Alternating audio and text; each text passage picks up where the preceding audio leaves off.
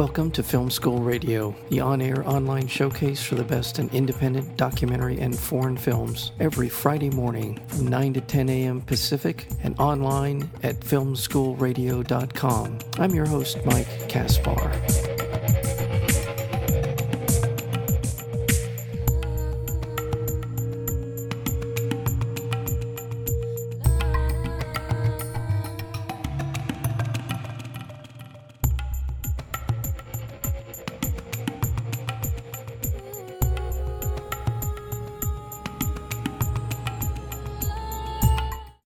The War on Cancer was launched in the early 1970s, set the stage for a massive influx of new ideas in fighting the disease of cancer.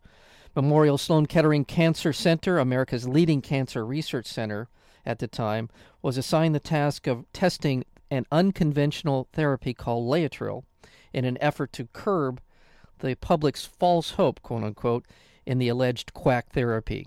Robert W. Moss, a Ph.D. and a young and eager science writer, was hired by Sloan Kettering's Public Relations Department in 1974 to help brief the American public on the center's contribution to the war on cancer, and hence the guts, if you will, of this fantastic new documentary called Second Opinion: Laetrile at Sloan Kettering. We are joined by the director, editor, Eric Merola. Eric, welcome to Film School. Great to be on. Thank you. Thank you so much. This is how can I start with this? This, in some notion. I know what I want to do. I'm going to start as the film does. Okay. Because I think this disclaimer is important. Obviously, it was important for you to put it at the top of the film, and nothing in the film, or I guess in this interview, should be misinterpreted as encouraging patients to take Laetrile, or how do you say it? Amygdalin. Amygdalin. I knew how to say that. I don't know. Amygdalin and any other purported cancer treatment. Those who know or even suspect they have cancer should promptly seek services of a licensed healthcare professional, including, whenever appropriate, medical radiation and surgical oncology. I just wanted to do that because I understand kind of the legal sensitivities to all of this. But it does speak to the heart of all of this, in my mind. The fact that this disclaimer was at the top of your film, it talks about this, what's the word I'm looking for? This hypersensitivity that we seem to carry around when it comes to alternative medicine and medications. It's a long way of saying, how did you get involved with this documentary? What brought you to do a documentary about this? Sure. First, I'll say, just based on what you just said, at the end of the day, the movie is a whistleblower story, and just how it affected him, how it affected his family, and it just happens to be about, the very controversial Laetrile. But getting into how I got into this, it was his book, Ralph Moss, the story of this film about Ralph Moss's experience at Sloan Kettering. Once he was fired for what happened, he wrote a book, and it was called The Cancer Industry. Back around 1980, I believe it was published. It was in all of the bookstores. It was a pretty big deal for its genre anyway back in the day. And so I was living in New York City, walking by the Strand used bookstore, and there it was on sort of the outdoor cheap bottom bin bargains. And the title, The Cancer Industry, caught my eye, and this was back, I guess, in 2007. And I was just fascinated by it, and I couldn't put it down. And I actually had tried to confront Ralph back around 2007, to make this movie. I wasn't successful then. Frankly, I don't blame him. He was sort of tired of the story, and at the time I had no documentary credentials in the sense that I had made my own yet. So I went on to make a couple of other movies, actually still based on his book. Another chapter in the book is what led me down the other direction. And then now here I've come around full circle after this is now my third documentary, and it's about Ralph, which of course got me into all of this. So it's very special to me personally, actually. Yeah, so you've really closed the circle in a manner of speaking with that encounter with Ralph. Interesting about it. What's so fascinating about this whole thing is Ralph is the centerpiece of the film, and as you said, it's really a film about a whistleblower, and that's what he is in this. What an articulate, well-spoken, and and his ability to really weave together a lot of different strands in this story really propels this documentary along, and he just does a wonderful job. So, what was it that how were you over? Let me start over. I am having such a hard time to. How were you able to overcome his reluctance to move forward on this project? Was it because of the other documentaries? And I think that helped. The fact that I'd done a couple of them. The first one was fairly successful. It had some decent reviews, and it ended up on Netflix and got a sort of a general decent distribution deal. And my name was sort of out there, sort of on the map, and it had a lot of buzz. Even people like Russell Brand and Tony Robbins tweeted about it. Like some films that just tend to make it for a short period. Mine was one of them. That helped. I also think too, I approached him differently. Back in the day, 2007, I hadn't really had any experience in trying to sort of confront or approach someone or pitch the idea of making a movie. And perhaps, who knows, I may have kind of gone about it sort of haphazardly or clumsily. And anyway, but when it came time to really ask him again, I don't know, maybe the timing was right. It was just sort of the planet sort of aligned, and it just worked. Okay, yeah. Well, I'm glad you did. Go ahead. I'm sorry. No, that's it. Yeah. So let's lay it out. So he actually has another job. This is in 1974. He's working somewhere else. He happens to get wind of an opening at Memorial Sloan Kettering Cancer Center. And on sort of a lark, he decides to apply for this job as in the PR department, the public relations department. So, and he gets it. He gets the job. Now, set up for our listeners a little bit how the importance of Sloan Kettering in the medical landscape. Sure. At the time, this is really an interesting time in America's history when the Nixon administration launched the war on cancer. And Sloan Kettering at the time was the number one cancer center in the nation. It's still pretty much up there today. MD Anderson in Houston, Texas has sort of taken the number one spot. But anyway, at the time also, around the time the war on cancer was enacted, Newsweek even reported that there was some 70-plus thousand people going across the border into Tijuana, Mexico, to acquire Laetrile. And if you looked at the numbers, it's sort of like a fifth of the whole cancer population at the time. It's a lot of 1 in 5 people going to Tijuana for cancer therapy. So with the launching of the war on cancer, it seemed to make logical sense to test it formally. In fact, a man named Benno Schmidt, who was a part of President Nixon's cancer panel, or the head of it, was also a board member at Sloan Kettering. And at the time, 43,000 Americans had petitioned the government to formally test Laetrile. So under a little bit of public pressure, and the fact that they launched a war on cancer, Sloan Kettering was assigned the task of testing Laetrile. So going back to your question, here Ralph has just been hired at Sloan Kettering. He has seen, the things on the news about people going to Tijuana to get Laetrile. It was his firm belief, just as anyone just sort of passively watching the news, that this stuff, Laetrile, was probably a quack remedy. That is sort of one of those things that we've seen, probably 100 times in our lives, that just no one took seriously. So here he is working at Sloan Kettering, hadn't been there, I don't even think, a few months, was asked to interview one of the center's oldest and most distinguished scientists. It was a Japanese fellow named Dr. Kanematsu Sugiura, and he had been at Sloan Kettering for 60 years. That's 60.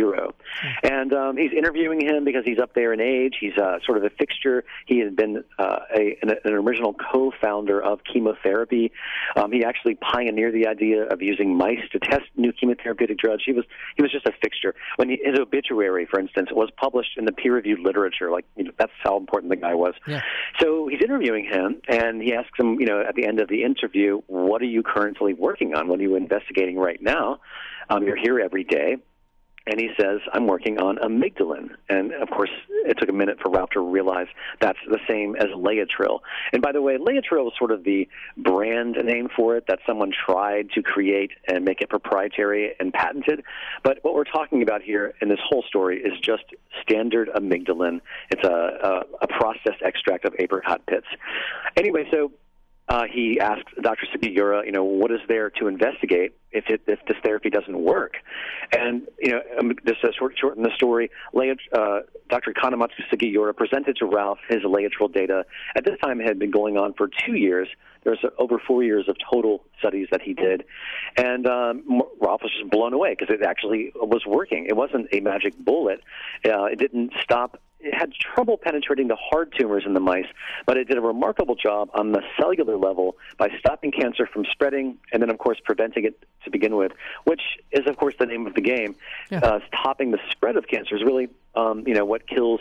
The cancer spreading is what usually kills 90% of cancer patients. I'll stop there for a second. Yeah. No, you're. Go ahead.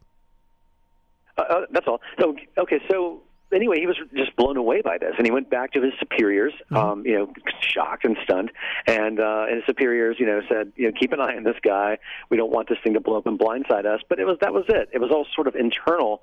Everybody sort of knew. People that knew that Laetrile was working quite well. It stopped the spread of cancer 80% of the time in repeated experiments and different type of mouse systems.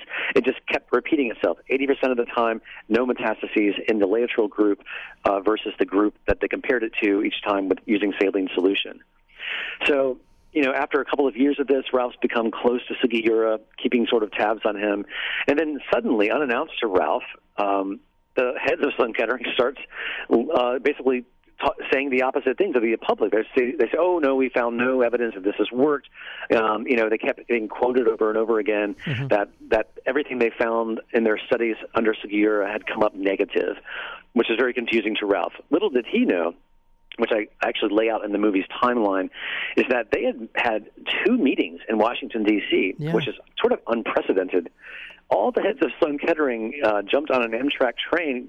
They go down to D.C., and they meet with all the top figures of the FDA, the American Cancer Society, and the National Cancer Institute presenting this data. And we have proof of this because we got it through Freedom of Information Act. We got the minutes of those meetings, the dates, who was in attendance, and sort of the notations of what was discussed.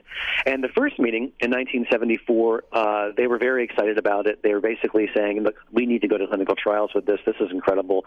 We could even set up a clinical trial in Mexico, and there was correspondence recorded in this meeting how they had been speaking to some of the Mexican clinics to see if they could set up a trial there. Yeah. Why they were thinking about Mexico is weird, but maybe perhaps they knew how controversial it was.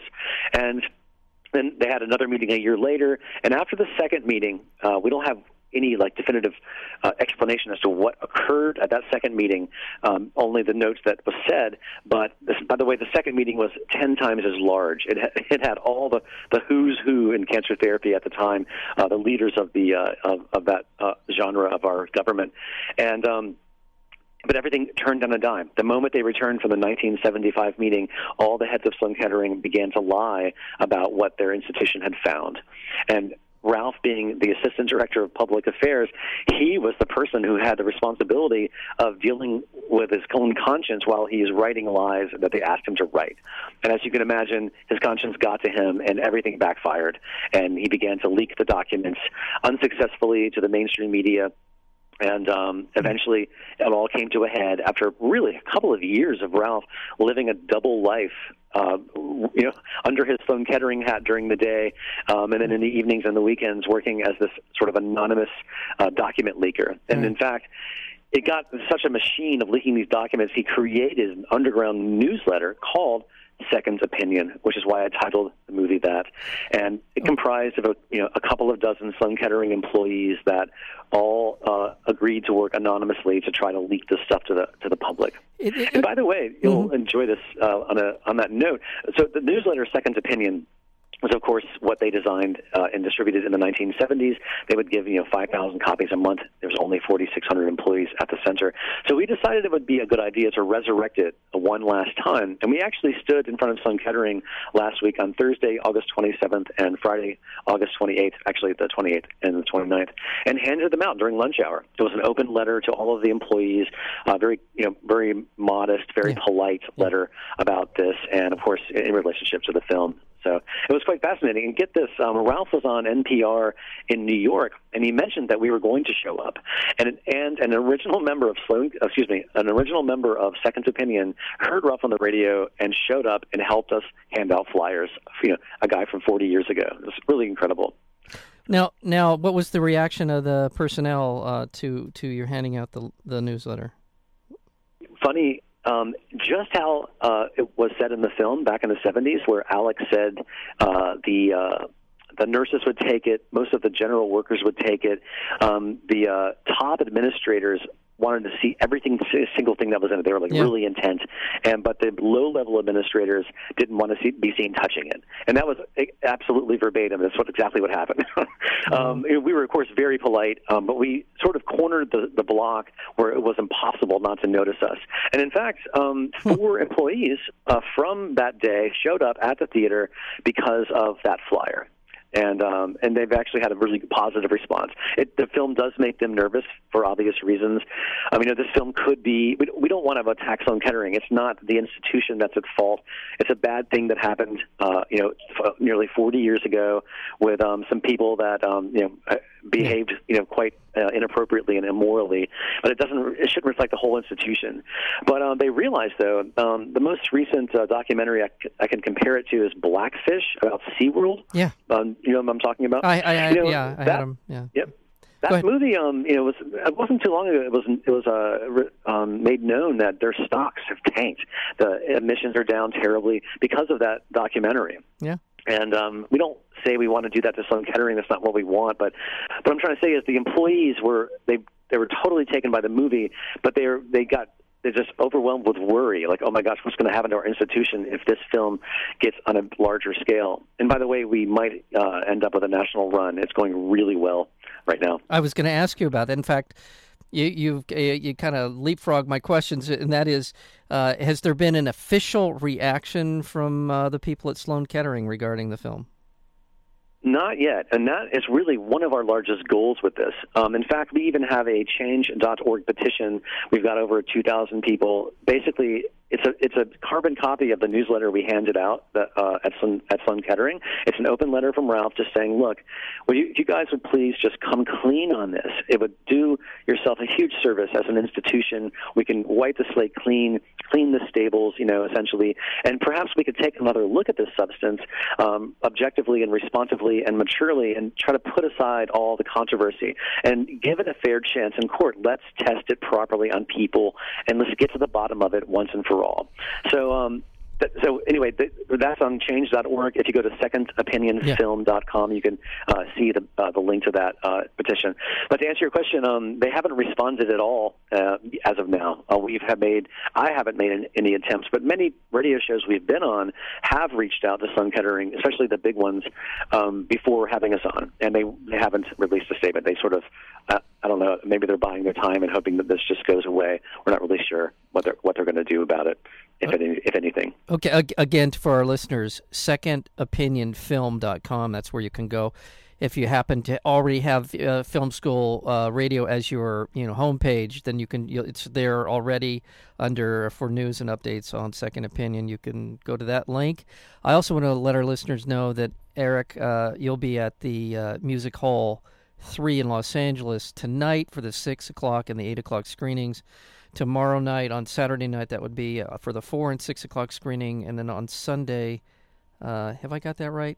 No, Friday and Saturday. Right. Friday and Saturday, you're there for 6 and 8 o'clock screenings, and then on Sunday, you're there for the 4 o'clock and the 6 o'clock screenings on Sunday, and that's the Laemmle Music Hall 3. That's on Wilshire Boulevard, and it's a terrific place to go see any film, and especially this one. One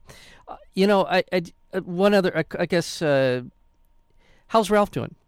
Ralph Moss doing? Ralph is doing great.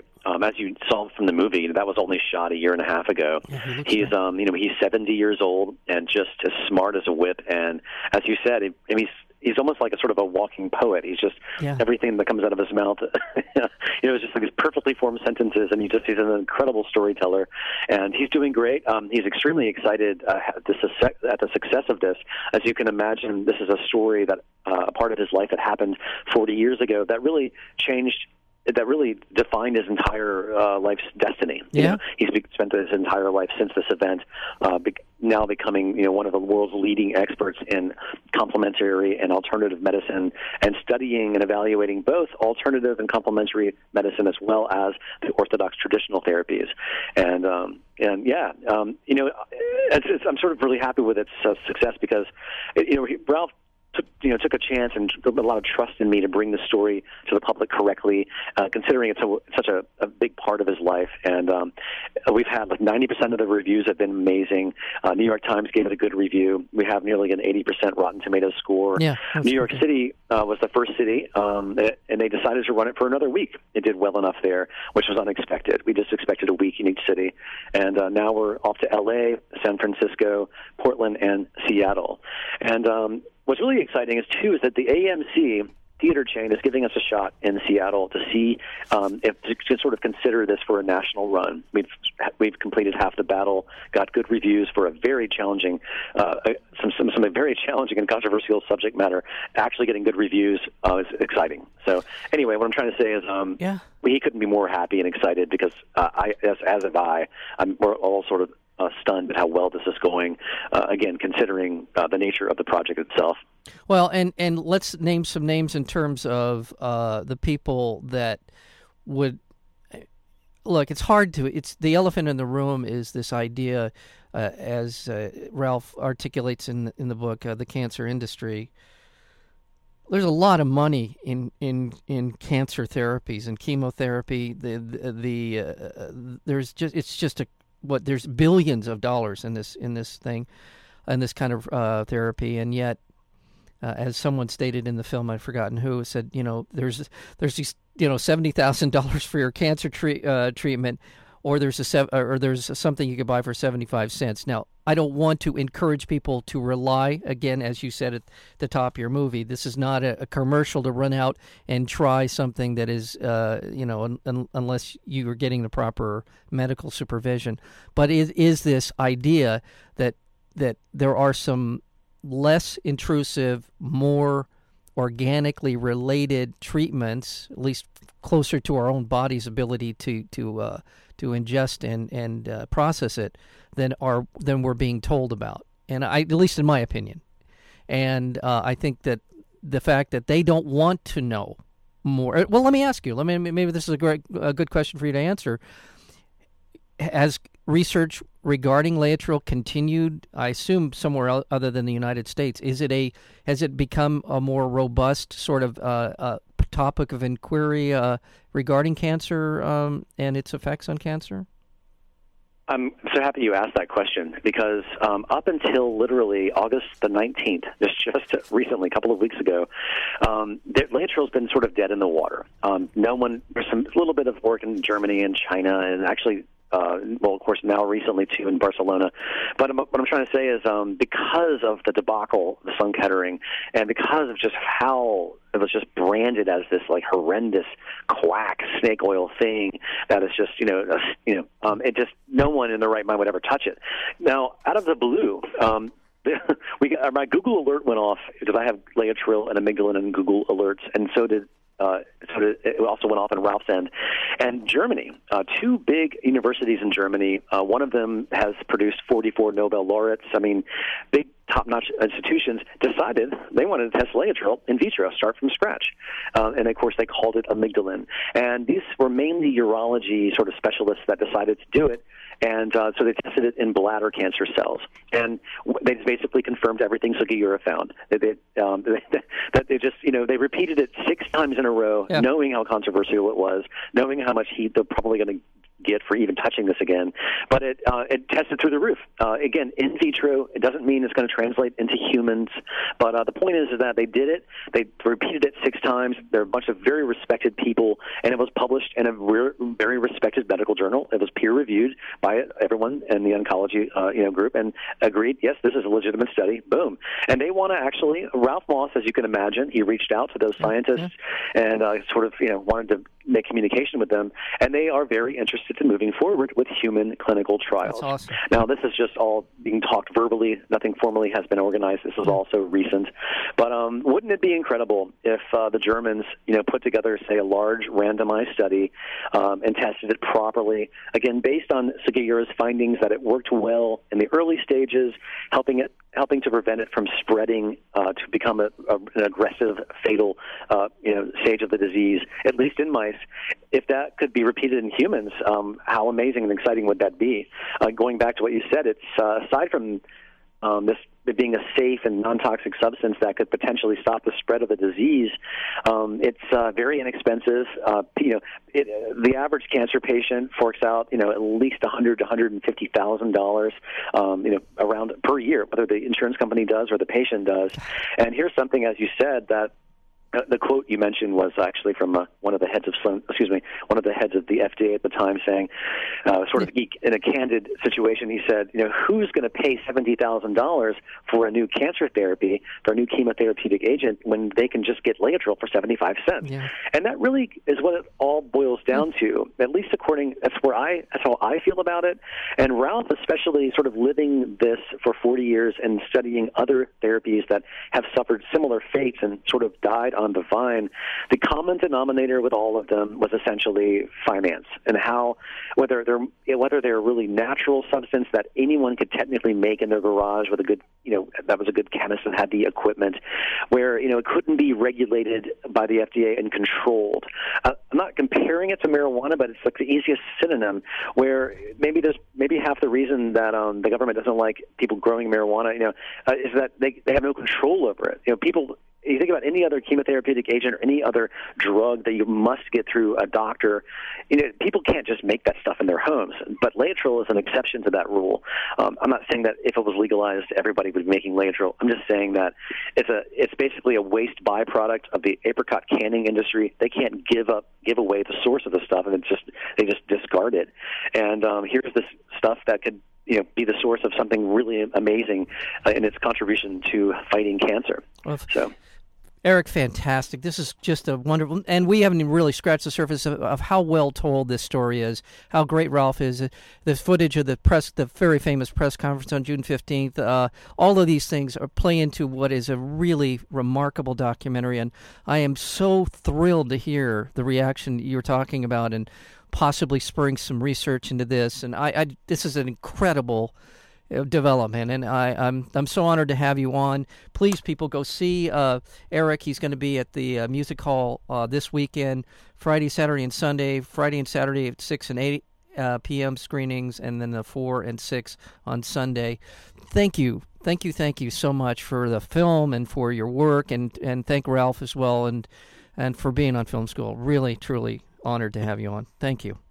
Hey, it's been an absolute pleasure on my end, too. Thank you so much. Take care. You too. Bye.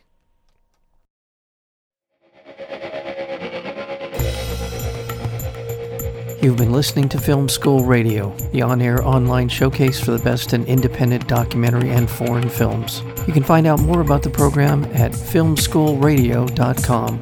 I'm your host, Mike Kaspar. Thank you for tuning in, and we'll see you next week with another edition of Film School Radio.